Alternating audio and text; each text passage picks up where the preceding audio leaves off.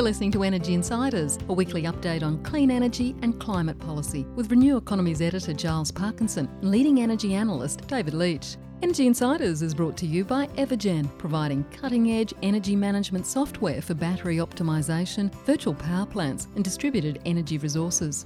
And Pylon, helping solar installers and retailers design high-resolution solar proposals in minutes.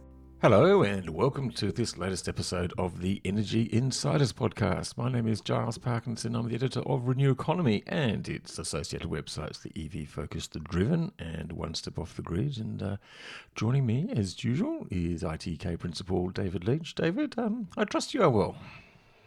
I am well, thanks, Giles, even in this hot weather in Sydney, and great to have you back on air again after a week's absence. And we have a great interview this week talking about what you have said many times is one of the most exciting things going on in this decarbonisation of Australia's electricity grid, and that is batteries.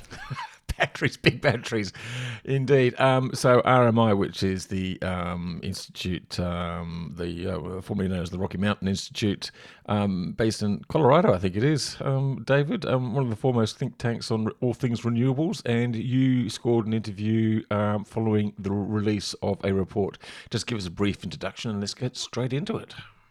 We interviewed Daan Walter, who is the one of the leads at RMI, a 600 and something person organisation, as Daan mentions, and they've been releasing a series of reports on exponential growth, and the one that caught my eye was the exchange batteries. Without more ado, here's Daan. Daan Walter, Principal of the Strategy Team at RMI, thanks very much for joining the Energy Insiders podcast. Thank you, David. Thank you for having me. I'd like to start by asking you a little bit, RMI, which is the Rocky Mountains Institute. Could you tell me a little bit about the organisation, what its role in life is, and perhaps how big it is, and basically how it's funded? Yeah, so the Rocky Mountain Institute is an independent, non-partisan think tank on energy. Founded in 1983, we focus on the big energy topics of the times. Which means that for the past decades, we've mainly focused on decarbonization and thinking through how to turn from the current trajectory into a 1.5 degree pathway. We do that really through a range of activities, helping sort of from boiler room to boardroom and help people make the right decisions. So that means that when we go sort of boots on the ground, helping working with truckers, helping them understand how tricky is it to actually adopt EVs, how tricky is it to actually change your logistics systems to be more efficient, all the way up to boardroom conversations or government conversation of what is the 10, 20, 30-year outlook on the energy transition and what are the strategic choices to make over the next decades. We are about 650, 700 people, have grown rapidly as the energy transition accelerated, so did we. We've also gone pretty much global. So we're in the US, that's our home base, in Colorado. I myself in New York, as are many of my colleagues, but we are also in China and in India, and we sit a little bit all over the world. Wow, that's quite a lot bigger than I had imagined. And I think let me ask a slightly personal question: how does someone with a PhD in nuclear energy and a background previously at McKinsey's end up writing a very interesting report about batteries? It's a master's, by the way, but yeah, indeed, it's I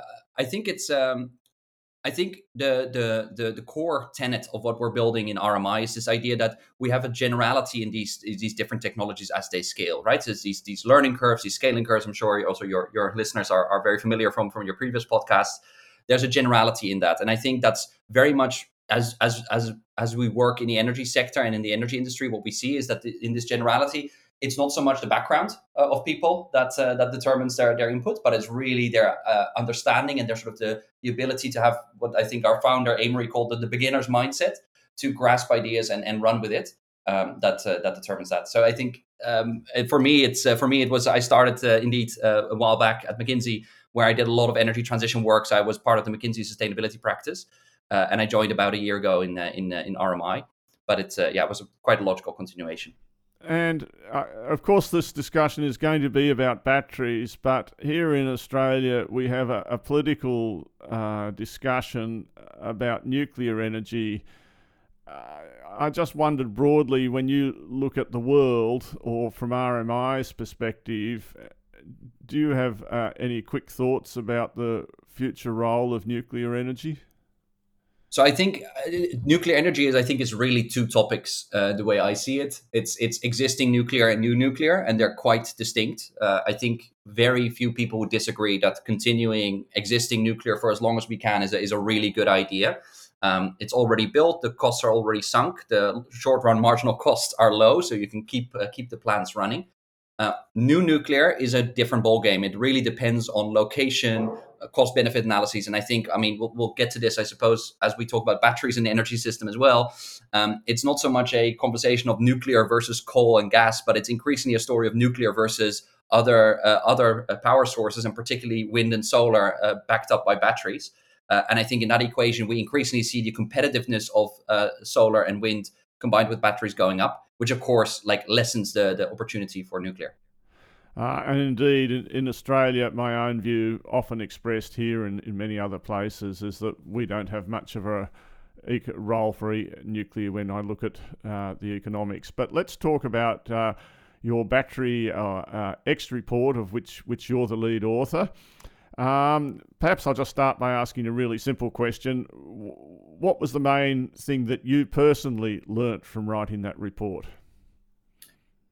Well, the numbers are shocking, right? I think that's the simple truth of it is when you look at the latest numbers coming out of the battery industry, you're just incredibly surprised. And I've been in the energy industry for a while now and keeping track of batteries and EV growth and power flexibility growth for quite a while. But you keep getting surprised. So there are parts of the battery, parts of the value chain that are scaling up so rapidly that even after a few weeks, your knowledge is outdated. I think to some extent, some of the pieces in the report with the latest announcements that we're hearing of battery cost reduction in mid-year going to $56 per kilowatt hour, etc., are already outdated before you know it. So just seeing the sheer shift in numbers and how quickly that goes, and how within 6 months, within 12 months, the numbers are outdated, I think surprised us when we wrote the reports, only having read about it a year ago, how much it was updated since then. But also on top of that, really the continuing updating of the numbers right after we published the report was also quite a shock. So we keep getting surprised, I suppose, with this. Yeah, yes, and so I guess the report looks at the growth in batteries and takes a more holistic view by looking beyond lithium batteries back to the whole history of batteries. And I guess one of the big things in all of this renewable industry is learning rate effects. Now, you talk in your report about Wright's law, but I understand it more broadly to be that whatever you do, there is a kind of a learning rate, which is that for a doubling of the installed base, then the unit cost will reduce. What by some fraction, typically between 10 and 25%. And this would apply to like heart transplants, or certainly solar costs, or wind costs, or battery costs. And if we just look at utility lithium batteries, then you would make an argument that the installed global capacity is still very low, and so you can have a lot of doublings in a short space of time and get a lot of cost reduction. Or you could take a broader view and look at the whole battery history, and in which case the doubling will be slower, but the cost reduction coefficient may be larger. There's a sort of complex question that gets away from the point to some extent, but I'd just be interested in your thoughts about it. No, I think so. In the way that we view it, right, is if we want to make predictions about what's to come for the next 30 years, we need to also look back at least 30 years to get a good sense of the trends, right? I think it's a key mistake that is, I think, made in energy outlooks, is just looking at today's numbers, forecasting. You might take a few years of history there and forecast based on that. So we tend to really dive deeper into the industry and really see where did the trends actually come from? Where are the origins? And for batteries, it's quite obvious, right? It started with camcorders in Japan, and it really started steamrolling, and this battery domino effect that we'll get to later started really in this sector. And it's also from the scale and the ancillary benefits of the tech industry and the rise of the iPhone and the smartphone and the laptop and all of these technologies that scaled up batteries that we're really benefiting from now in the EV sector. So I think that link is quite important, was quite important also for us to make, because it makes very clear that to some extent also the battery story is one of digital tech and the tech industry growing in the 90s, scaling up battery production, scaling also the way to make batteries, right? The way of production, those production methods in clean, sterile labs. It's really like all high tech approaches, and that really was the foundational spark that triggered rapid battery growth for EVs and etc. Indeed, it did, and perhaps we should get some baseline numbers here. How large is we should probably think about the battery industry in terms of gigawatt hours of installed capacity. Do you have a number off the top of your head for that? So our annual sales at the moment are about a terawatt hour per year, and installed capacity is a multiple of that. I don't know the exact number, but we're talking about really a terawatt hour. Let's talk about that. And of that, how much is EVs, how much is utility storage, and how much is the rest of the industry? I mean, if we'd gone back 5 years, it would nearly have all have been the rest of the industry, if I can took it that way. But now, because of the greater size of utility batteries, stationary storage, and EV batteries in particular, the numbers have switched very much that way, haven't they? Exactly. Yes, I think if we only look, was it 8 years ago, 9 years ago, around 2016, 2017, half of the battery demand globally still comes from consumer electronics. It really is a consumer electronics driven business, driven by like smaller batteries, small electronics. That's really around the time when we see the first tipping points happening around passenger EV car really rapidly picking up. So from that point onwards, I think it's about 2/3 of battery demand going into passenger EV cars, maybe slightly under that, but something like that. And then stationary storage, surprisingly, really rapidly picking up also in the last couple of years. Stationary storage in the past year almost being as big as consumer electronics altogether.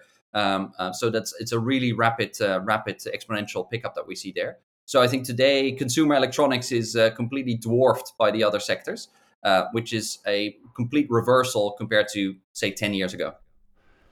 And if we get to the conclusions first, and you'll excuse me because I have an investment banking background in research, and in our morning meeting, if you couldn't get to an interesting conclusion in the first 10 seconds of your conversation, you might as well not start.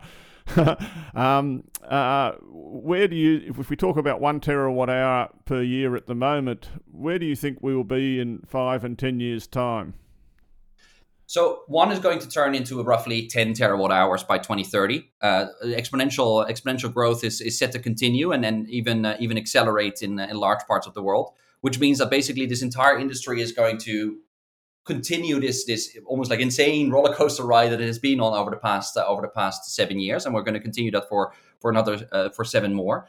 That means incredibly rapid scale up of EVs. So that means that you're reaching EVs somewhere between 70 and 90% of your sales will be EV. That means that that the majority of trucking, new trucks that are being sold in the trucking sector will be EV. That means that most of the flexibility provided on grids globally will come from stationary storage. So it's a very rapid transition. It will, by our estimations, in the long term, put something like 60% of fossil fuel demand at risk. It's the majority of the pathway towards net zero by 2050 is enabled by batteries in some shape or form, either directly through EVs or by empowering renewables to actually be backed up and challenge conventional fossil generation sources. And so we haven't talked, the learning rate is an empirical kind of thing. You just observe it, and it's so widely observed that academics are happy to agree that it's a thing.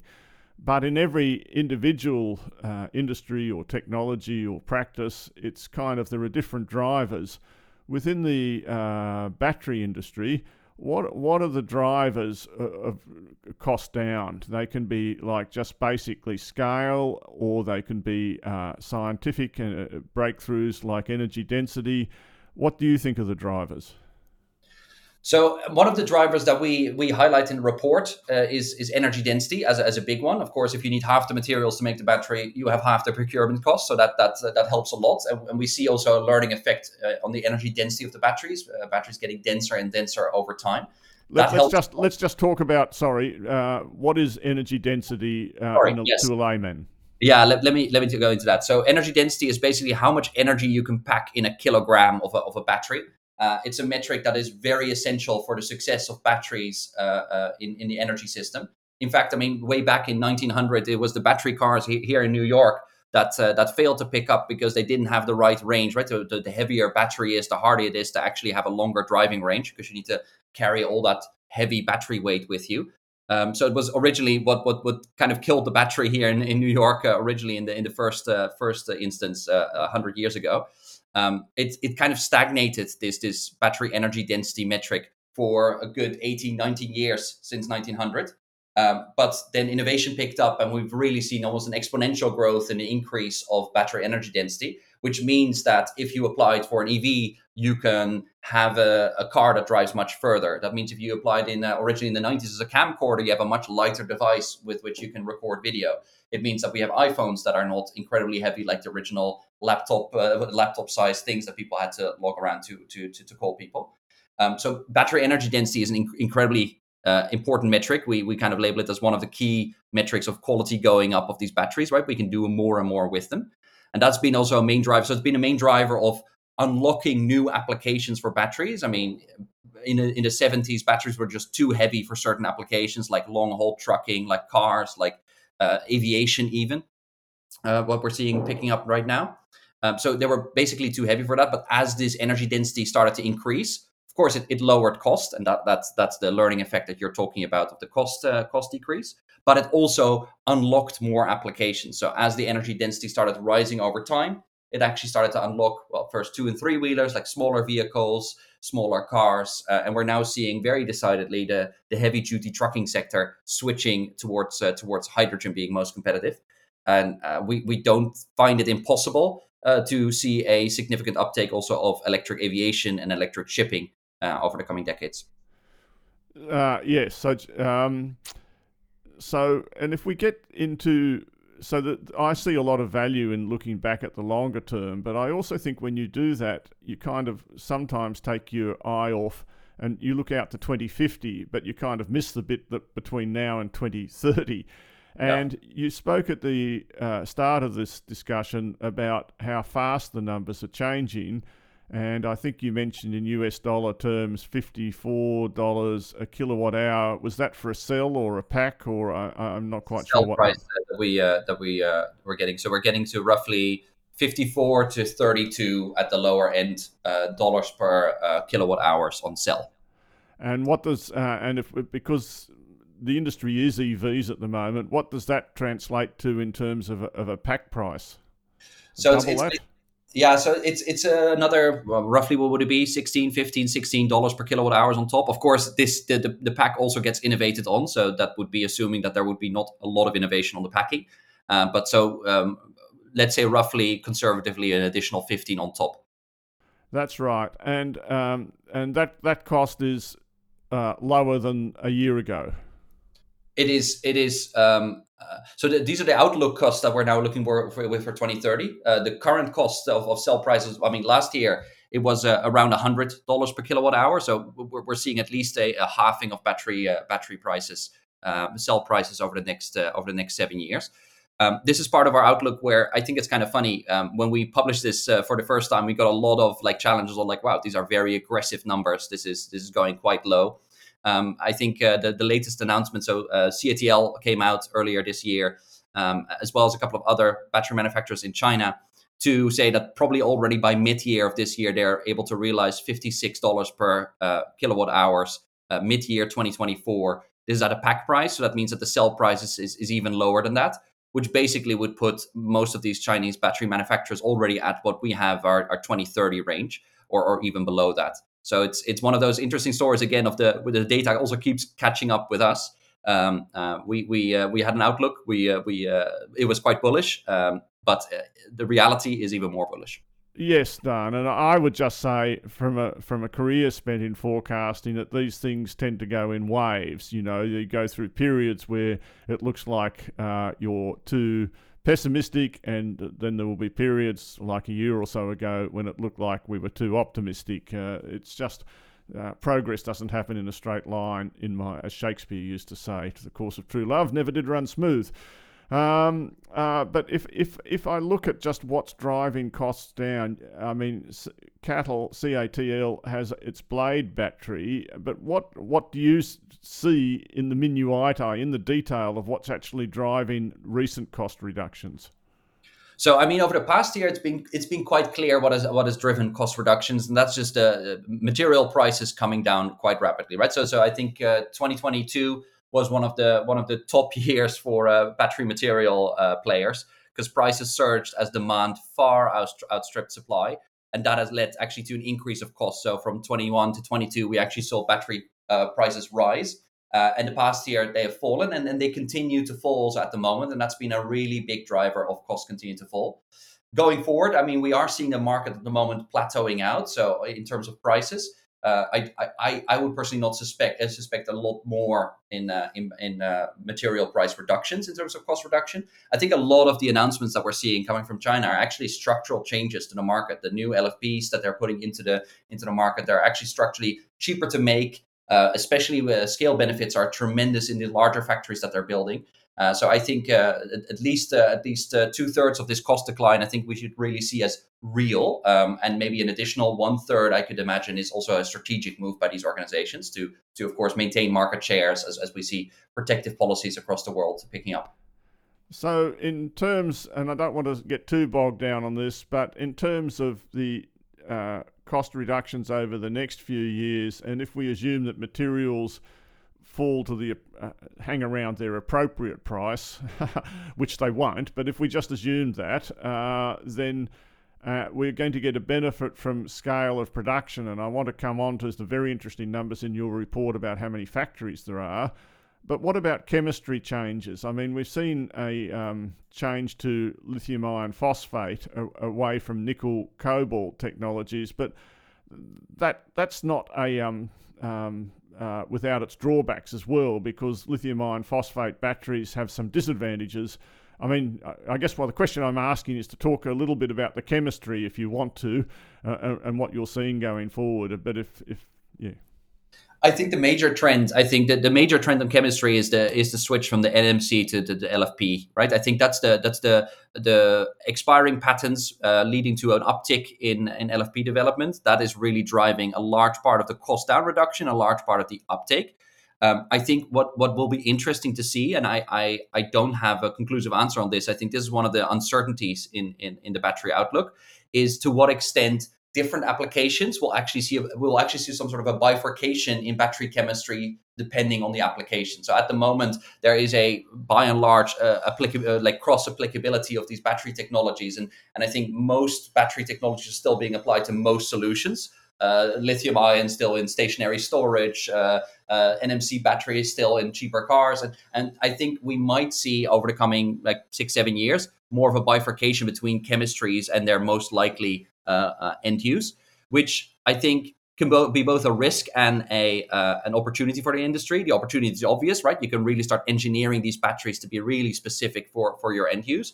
The risk is, of course, is that part of the battery cost decline, as we've seen it over the past decades, is to some extent also from the uniformity of this industry, that one company actually has a whole portfolio of batteries, that all of these researchers actually communicate with each other and share their learning. So bifurcation and splitting up and columnization of these different batteries can also be seen as a risk. So I think one of the things to watch as the battery sector will mature over the next decade, in which direction they pick to go, in a unified approach or in a bifurcated approach.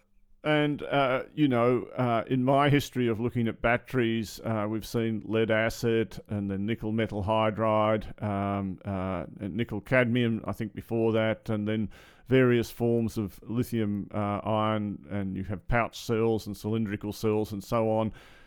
I mean, you probably haven't had time to look at new chemistries and things like solid-state batteries, bigger cells, which have, heat issues sometimes, dendrites and things. But do you have any, if you were I hate to use this word, punter, speculator, is there some new technology that from where you sit, looks like it has promise? To be honest, I am quite bullish on the new semi-solid state CATL battery and the buzz around that. I think we have some people that are believers and people that are less believers. I think they have a very solid strategy of sort of cascading from current batteries into solid state.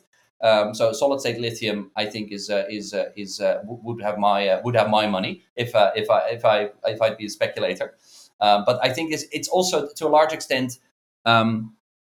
Again, right, if I'd had money and I'd have to pick one, that would be probably it. But if I had a little bit more money, it's a portfolio play. And I think that's really what we're seeing. It's really very hard to tell which of these batteries are actually going to come out here on top. I mean, the new announcement by Northvolt of different, like the sodium and natrium batteries and stuff like that. It's the portfolio play is probably the real winner. So I suppose in that sense, if there was an index across, that's the one you should pick.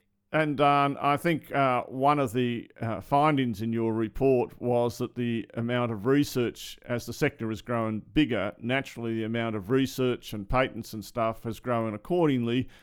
I suppose that's a very good thing, except that when I look at the medical industry, it's often the individual rather than the great mass that leads to the breakthrough. But what were your findings about the amount of research going into the industry?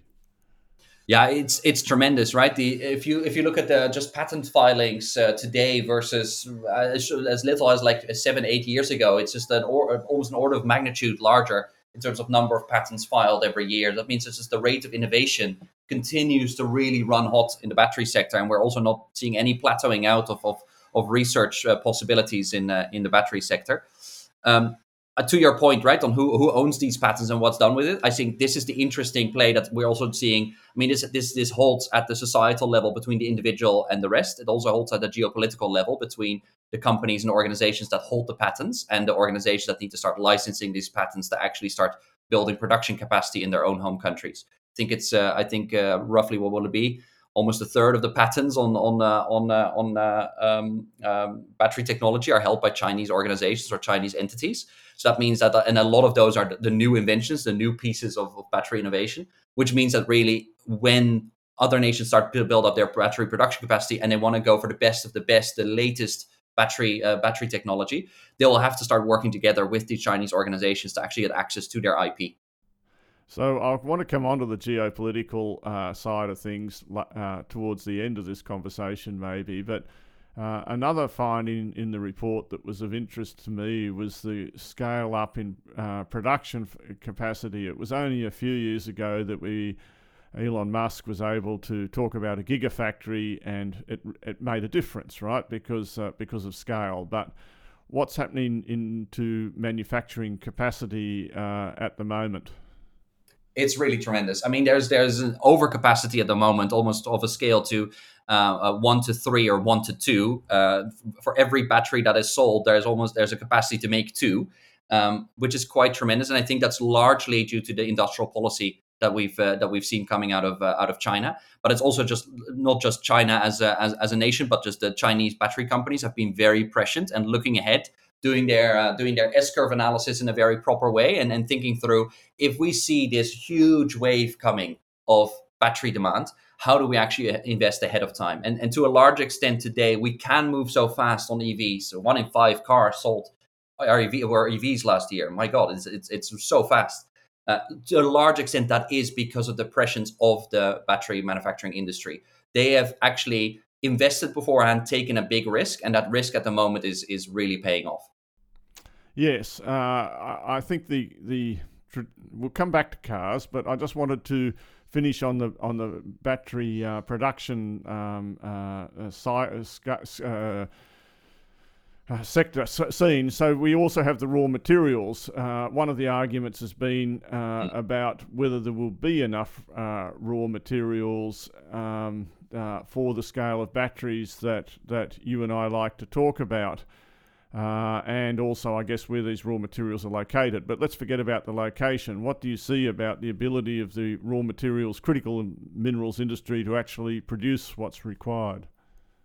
Yeah, I think so. When it comes to battery minerals availability, it's really two topics. It's the short term shortages and the long term feasibility of actually getting all of these materials out of the ground. And the short term, right, that we've seen some real tightness over the past 48 months in the battery material space, and that's mainly because the growth has just been stupendous to the extent where most of these mining sectors were not prepared, like the manufacturing sector, by the way, was. Most of these mining sectors were not prepared, had not invested upfront to the extent that the manufacturing sector had done. So they were taken off guard. Price signals were sent to the market. Prices spiked. Investment was attracted, and we now see large corporations, even Exxon, the large fossil company, investing heavily into lithium extraction, other critical mineral extraction, and that's also why we see prices now coming down, leveling out to, I think, as you could put quite rightly, to the correct prices back there. So I think this short-term tightness and the risks in the short term have now been abated. I think also what we saw over the past 18 to 48 months in this price spike might also be a very good lesson, and I think continues to be a good lesson for the C-suites in these large battery companies, in these large mining companies, to realize, let's not make this mistake again. So we are seeing very rapid expansion of battery mineral mining. I think it was BNEF that forecasted that I think we'll, even in a net zero scenario, we'll still have a little bit of oversupply towards 2027, 28. So that means that in the short term, the scenarios that we typically have are around also the speed of a BNEF net zero scenario. So that means that in the short term, in the immediate term for the coming years, there might be sporadic periods of tightness in certain regions, but by and large, there's very little that would prove that we cannot do this. Then in the long term, there's a different story, of course. Do we actually have the materials? And I think that there's maybe twofold. First, I think the one of the excellent pieces of analysis coming out of the Energy Transition Committee on the availability of minerals and the need for minerals in the energy transition very clearly shows we have enough materials, resources out there in the world to fund like 3 energy transitions worth. So we can basically do this whole thing 3 times over, and we'd still have some materials left to spare. Which means that there's no shortage at all when it comes to like long-term availability, and that gets even better when you start considering the enormous boom of battery recycling that's coming in. It might not be infeasible, especially when we see strong policy like the EU battery passport and these things coming in. It might not be entirely impossible to see that the mining sector actually goes into a boom and starts rising, but almost like a Gaussian curve comes down again afterwards as recycling becomes actually the main way to produce new batteries. And it more becomes almost like a one-off mining expedition by humankind, where over the course of 20 years, we mine the materials that we need. And from that point onwards, can just sustain with a very much smaller mining sector and actually just keep recycling to maintain the global fleet. It's very interesting. And speaking as an owner of lithium shares, and Australia has long been a country where we do 2 things. We finance projects with our banks, and we dig stuff out of the ground. And so the future of the lithium mining industry and the copper industry and the graphite and neodymium and nickel are all things that we think about a lot. But I probably agree with you. I've always thought there was going to be enough lithium. Let me just talk again about the near term as much as the longer term. In the near term, Daan, I think most of the growth is going to be where it was last year. That is there's no more dominoes. I mean, we'll get to the dominoes, but really it's EV penetration and stationary storage that are going to be front of mind for everyone over the next couple of years, would you say? Yeah. If we talk about volume, that's really where probably the volume of growth will lie, primarily from cars.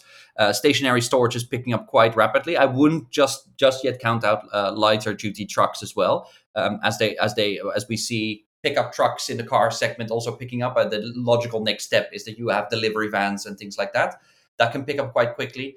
Also because these are actors that are much more cost motivated than the typical person that buys a car, who also thinks about, how cool is this? How does it look? What kind of vibe does this car give off? As an economic actor that just has delivery vans like an Amazon or a FedEx, you're just making the economic calculation. That economic calculation becomes better and better and better for light trucks. So I think that might be the third sector that we really need to pay attention to. Yes, I think light trucks is certainly a sleeper, and as you say, it's a straight commercial decision. On the other hand, in the car industry, there are winners and losers, as in every transition. And right now, it seems to me that both the Japanese manufacturers, who for various reasons have been laggards, and even the Europeans, like your Mercedes and BMW, who haven't really worked out how to do EVs in the way that they probably have seen Chinese companies or Tesla or even the Koreans. And so they have the ability to kind of put some sand in the wheels and slow it down a bit if they want to, do you think? Yeah, I think this is the general trend that we've seen, of course, in forecasts over the past decade, is that every time batteries are sort of about to jump sectors, there is a lot of skepticism about the actual role that batteries can fulfill, right? Way back when, I think it's a 2008 IEA report that talks about cars, saying probably still about half or 2/3 of cars need to come from something else. Maybe it's hydrogen, but batteries won't be able to do it because they won't be able to actually sell into those markets. And similarly, we're seeing a similar trend in light trucks and a similar naysaying of companies. So far, though, and then that's evidenced by the very sticky learning rates, by the exponential growth that is very steadily 33% across the past 3 decades. We like human ingenuity find a way to innovate around challenges, but also innovate around naysayers. And I think what you're highlighting is true, and there's a challenge there. But at the same time, I'm quite hopeful that we've seen this before and we've overcome it before. Yes.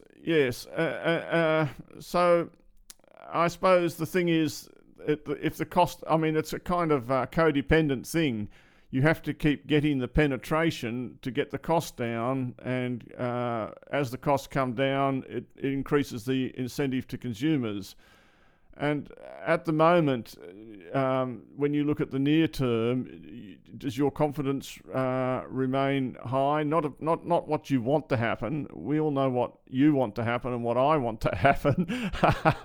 But what do you think actually will happen over the next couple of years? You think it's reasonable to continue to have faith in the predictive power, if you like, of learning rates and what's actually going on?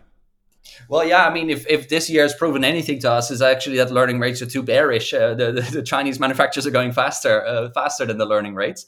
I think in terms of what you mentioned on that you need scale to actually continue this learning effect, I think is a very good point.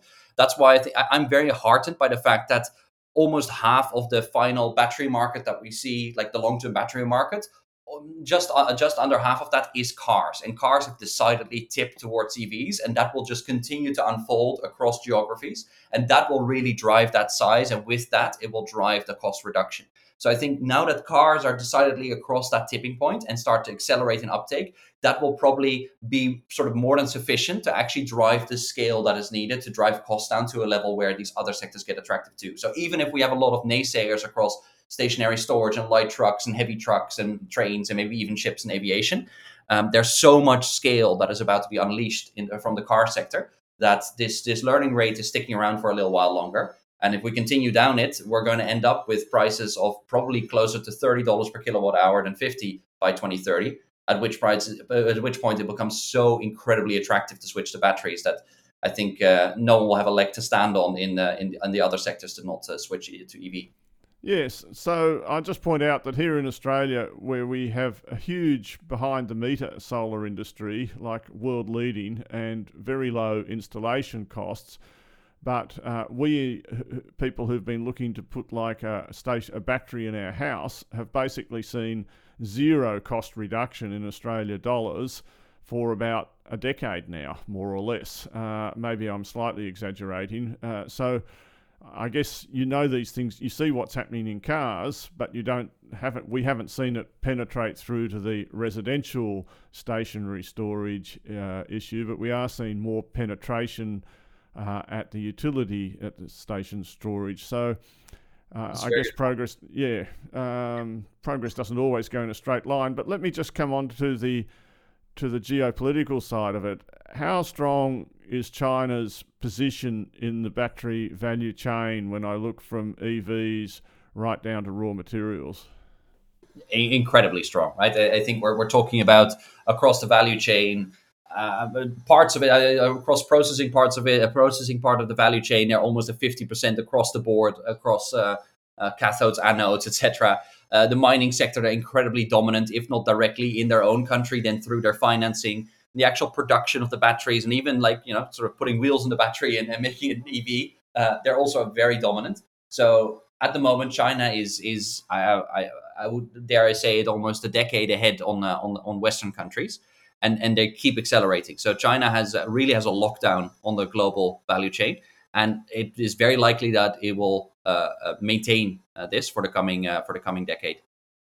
I forget the exact numbers, but I think China's EV installations, like fully electric cars last year, would have been something like 8 to 10 to 12 million. Do you have a number off the top of your head? Yeah, roughly in that range. I don't have the exact number already. And that's probably more like 70% of total global EV sales. Exactly. Roughly, was it about 55%, I believe. So it's not unusual historically for China to have 50% of something, whether it's steel production or coal production or bicycles. I mean, in that sense, China being half the world's production is not that unusual, is it? Yeah, and they're doubling down on it, right? I think one of the interesting trends that we're seeing in the geopolitical side is China had, of course, their big three export products, like the home appliances, furniture, and clothing. Those were the big three products that the government strategy was built around to push the manufacturing sector on that. And I mean, the latest speeches from Xi Jinping, right? It's quite clear. It is solar panels, batteries, and EVs. And if you look at those three, I mean, solar panels, that's basically stuff to fuel, like to power your battery with. Then you have the battery itself. And then the third one, EVs, is basically batteries with the wheels around it.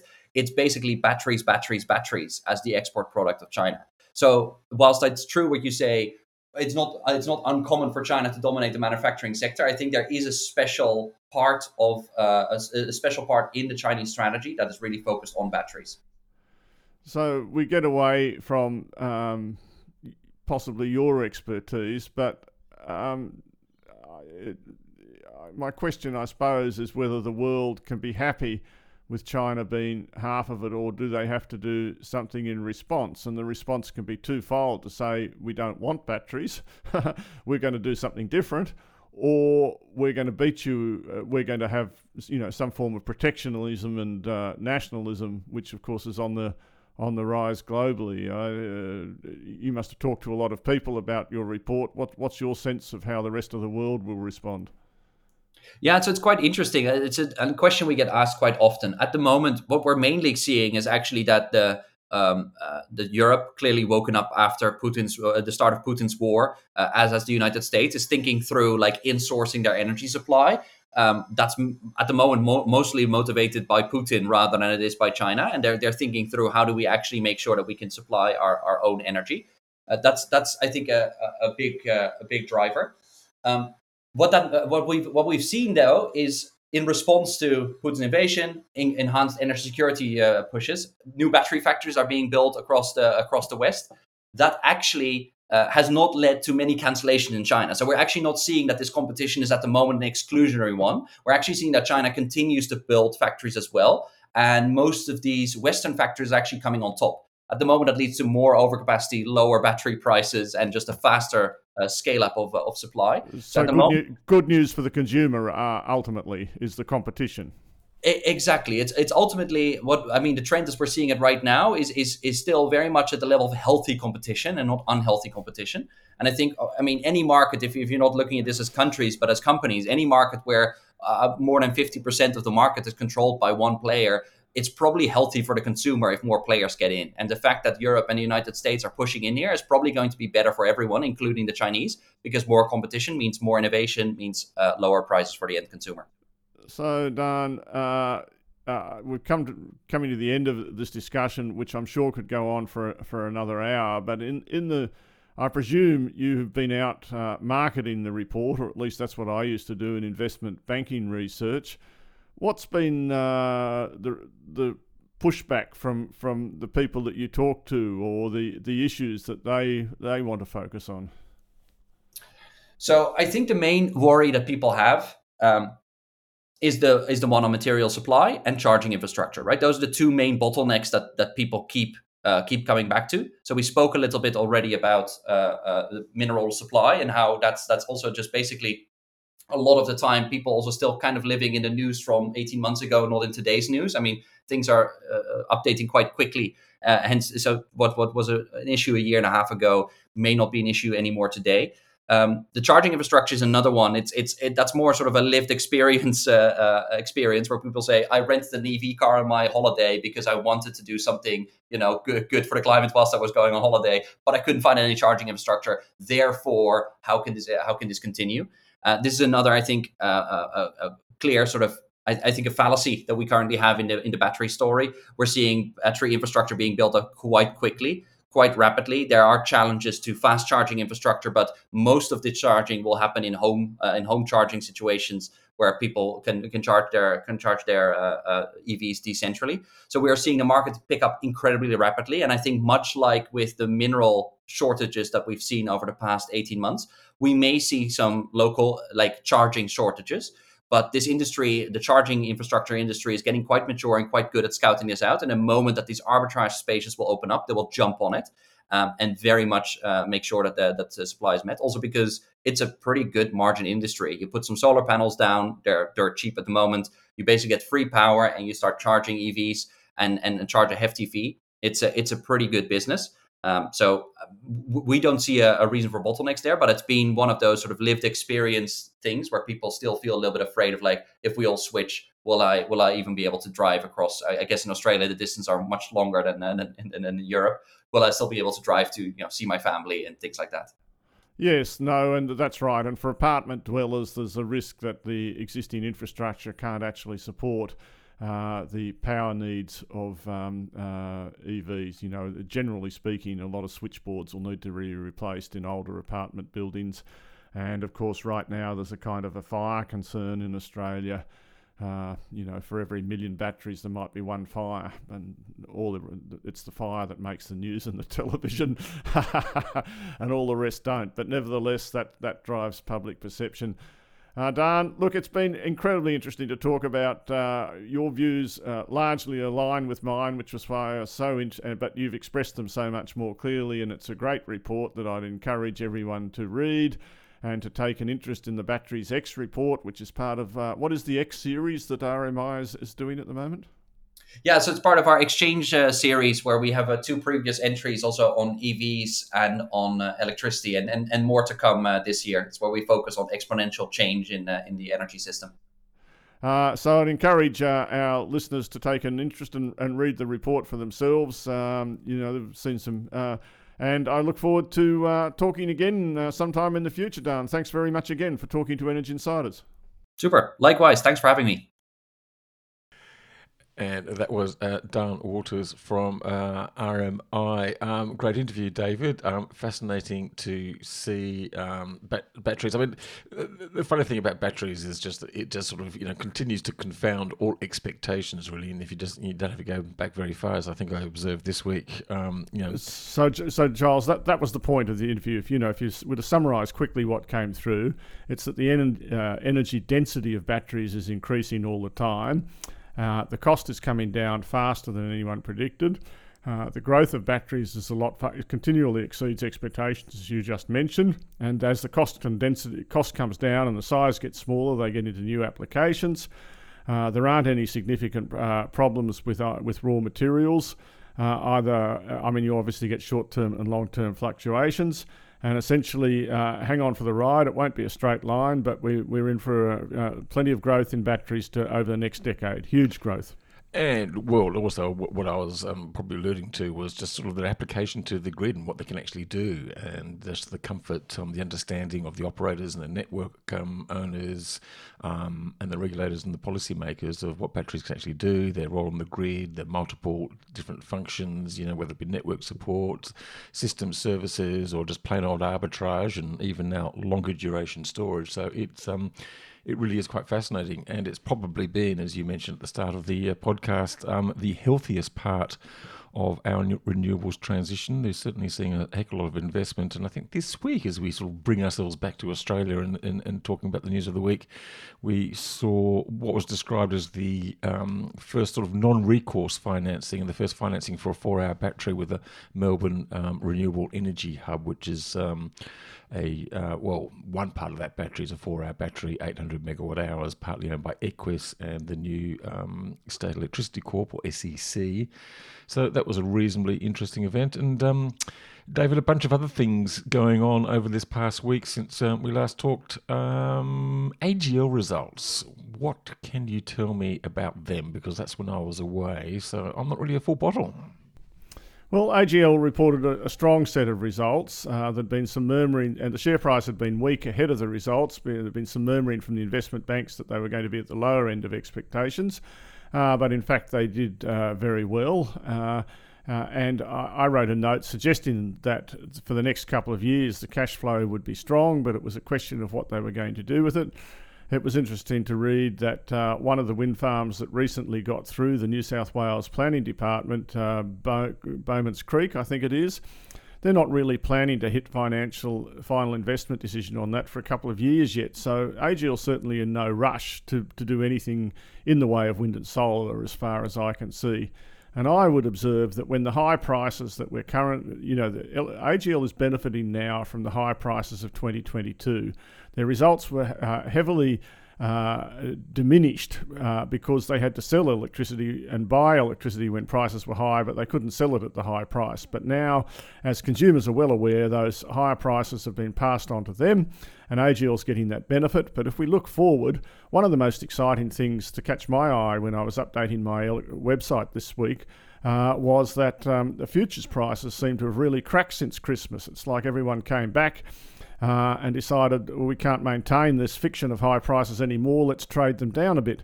And they've all fallen $10, $15 a megawatt hour, which I think the politicians will probably find a good thing. Indeed. And look, we can expect Origin Energy results later on this week. Is there anything particularly we can expect out of them? I mean, apart, I guess, from some sort of indication about Eraring. One of the things that wasn't made clear in the AGL result was this support for Loy Yang A. Of course, it's going to need quite a bit of support tonight, considering it's not had to go offline. It's not working. It's not working.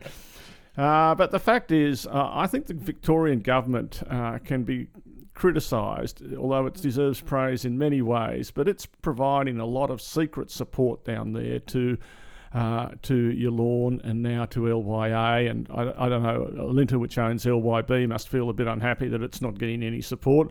Or maybe it is, who knows? And we don't know the quantity of it. So I think it's very unfair that these companies are getting a capacity payment, and yet they're competing against other generators that aren't getting a capacity payment. But I mean, all the coal guys would probably complain about the support that wind and solar gets, so maybe it's tit for tat. Now, the reason I mention that is we come into Origin, all the debate is going to be about how profitable Origin is and whether it needs capacity support. One of the things that I think has become obvious to everyone is that Origin itself has done absolutely nothing, big fat zero, to, at least in public, to replace the energy that's coming from Eraring. So it really wouldn't matter if there was a lot of new wind and solar around the place. Origin itself hasn't written the contracts and therefore I think that I might be wrong. It's so easy to be wrong, but my guess is they won't be able to close Eraring when they say, irrespective of what the actual energy market situation is. So they might have an economic incentive then to actually sort of keep it open, or at least two units open for another couple of years. I think that's right, and then they'll get capacity payments.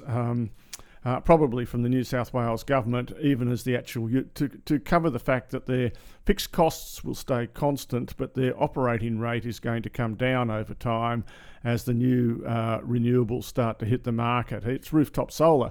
One of the things you saw when we were analysing the ISP for 2024 and comparing it to 2022, by the time you get out to 2050, there's something like 60 gigawatts, I think, of rooftop solar that's supposed to be coming through, as opposed to like 40 in the old version. I mean, my point here is that the rooftop solar side of things is forecast to get a lot stronger, not weaker.